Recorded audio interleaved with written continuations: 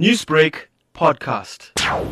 It's usually the Indian government's highest honor for civilians and recognizing the contribution by usually Indian nationals towards the country and various areas. So obviously it's quite a distinguished honor for anyone who is an Indian national, but certainly for someone who is a South African of Indian origin. And so obviously it is regarded as quite a prestigious award by all persons who have been given it. And of course, a lot of very distinguished individuals have received it in the past. So I think it can be seen as quite a recognition of Pravin Gordhan's contributions, obviously both to South Africa and the broader Indian diaspora. Gordhan has been under scrutiny by media for being involved in several things, including alleged fraud.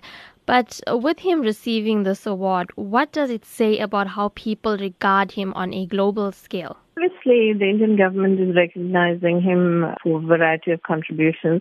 If he is being accused of fraud or whatever other alleged misdemeanors, he needs to obviously be subjected to some kind of process whereby if there are very serious allegations against him, the legal processes of South Africa would have to step in and assess these allegations. But clearly, given that he's been given this recognition, he is held in quite high esteem. I mean, one has to be in order to be given an award of this nature.